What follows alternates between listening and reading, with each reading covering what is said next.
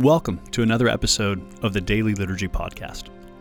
This podcast is produced by Coram Deo Church in Omaha, Nebraska, for the benefit of Christians everywhere. If you like it, please share it with others. You can find credits and source information in the episode notes.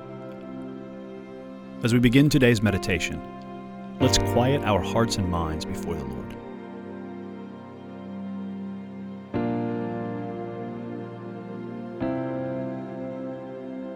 Search me, O God, and know my heart. Test me and know my anxious thoughts. And see if there be any hurtful way in me, and lead me in the way everlasting. Let the words of my mouth and the meditation of my heart be acceptable in your sight, O Lord, my rock and my redeemer.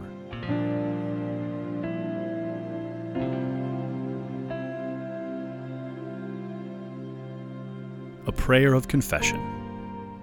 O Lord of heaven and earth, remember me, cold of heart and impure, in your kingdom. Deliver me from every ignorance and heedlessness, from pettiness of soul and stony hardness of heart. O Lord, save me from temptation. Receive me in repentance. Grant me pure thoughts, that I may love you with all my heart and soul, and that I may obey your will in all things to the glory of your name. Amen.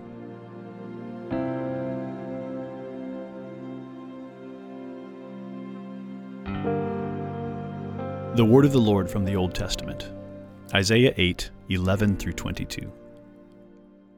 For the Lord spoke thus to me with his strong hand upon me, and warned me not to walk in the way of this people, saying, do not call conspiracy all that this people calls conspiracy, and do not fear what they fear, nor be in dread. But the Lord of hosts, him you shall honor as holy. Let him be your fear, and let him be your dread. And he will become a sanctuary and a stone of offense and a rock of stumbling to both houses of Israel, a trap and a snare to the inhabitants of Jerusalem. And many shall stumble on it. They shall fall and be broken. They shall be snared and taken. Bind up the testimony, seal the teaching among my disciples. I will wait for the Lord, who is hiding his face from the house of Jacob, and I will hope in him. Behold, I and the children whom the Lord has given me are signs and portents in Israel, from the Lord of hosts who dwells on Mount Zion. And when they say to you, inquire of the mediums and the necromancers who chirp and mutter, should not a people inquire of their God? Should they inquire of the dead on behalf of the living? To the teaching and to the testimony. If they will not speak according to this word, it is because they have no dawn. They will pass through the land greatly distressed and hungry. And when they are hungry, they will be enraged and will speak contemptuously against their king and their God, and turn their faces upward. And they will look to the earth, but behold distress and darkness, the gloom of anguish, and they will be thrust into thick darkness.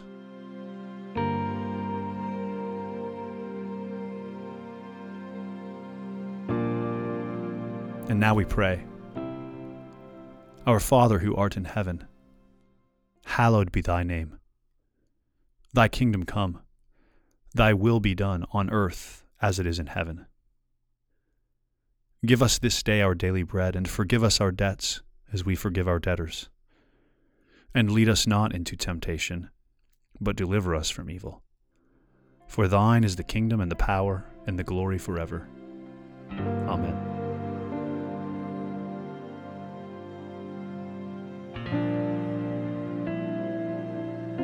The word of the Lord from the New Testament, Luke 1:5 through 25.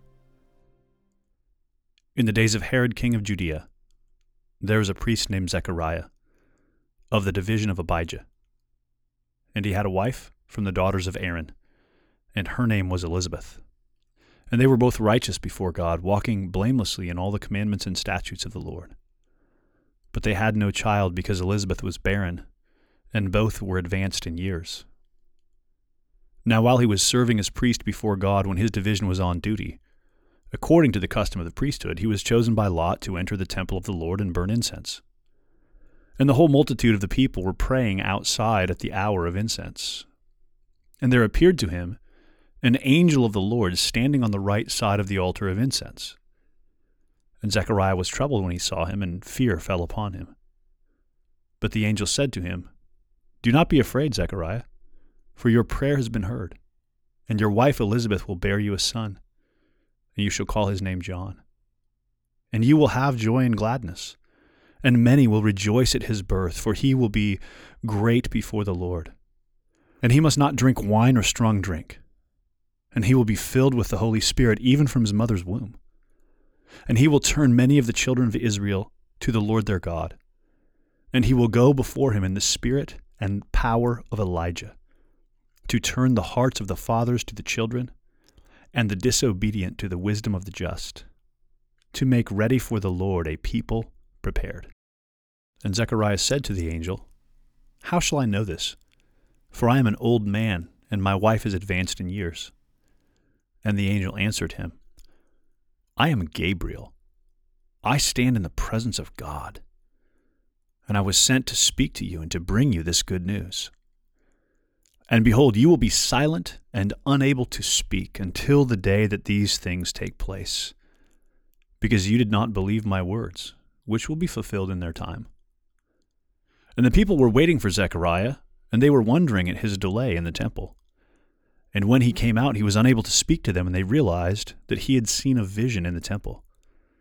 And he kept making signs to them and remained mute.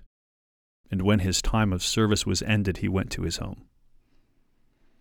After these days his wife Elizabeth conceived, and for 5 months she kept herself hidden, saying, "Thus the Lord has done for me in the days when he looked on me, to take away my reproach among people."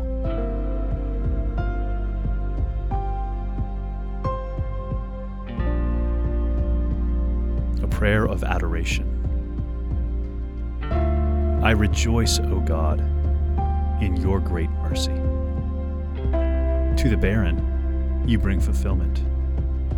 To the hopeless, you give joy and gladness.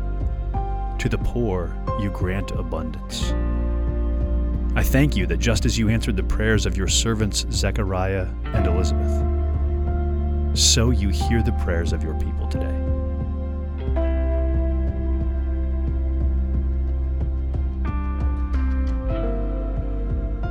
The word of the Lord from Psalm 80. Give ear, O shepherd of Israel, you who lead Joseph like a flock. You who are enthroned upon the cherubim, shine forth. Before Ephraim and Benjamin and Manasseh, stir up your might, and come to save us. Restore us, O God, let your face shine, that we may be saved.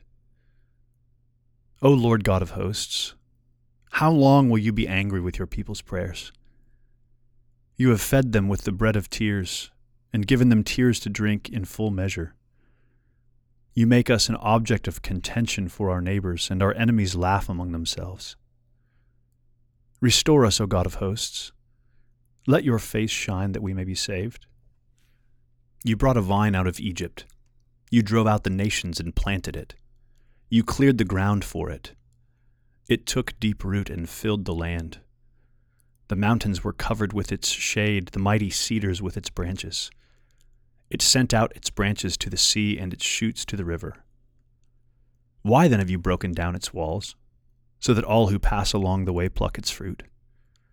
The boar from the forest ravages it, and all that move in the field feed on it. Turn again, O God of hosts. Look down from heaven and see. Have regard for this vine, the stock that your right hand planted, and for the son whom you made strong for yourself. They have burned it with fire. They have cut it down. May they perish at the rebuke of your face. But let your hand be on the man of your right hand, the Son of Man whom you have made strong for yourself. Then we shall not turn back from you. Give us life, and we will call upon your name. Restore us, O Lord God of hosts. Let your face shine, that we may be saved.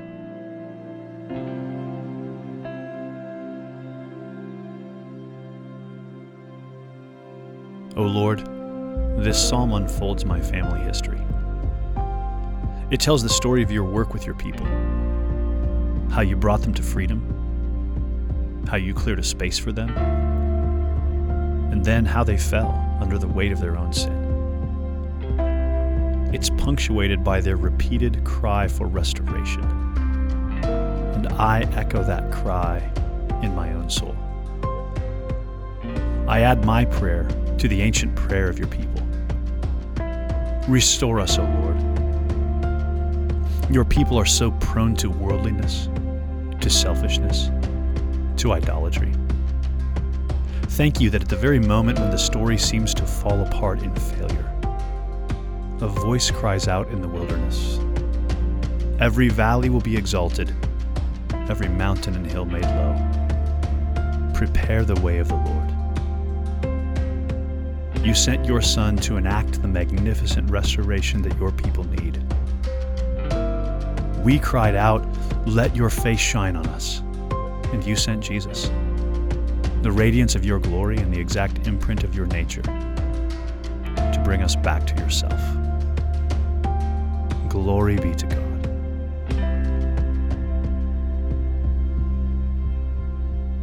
And now may the grace of the Lord Jesus Christ, and the love of God, and the fellowship of the Holy Spirit be with us now and always, until the day of Christ's return. We'll see you again tomorrow for another episode of the Daily Liturgy Podcast.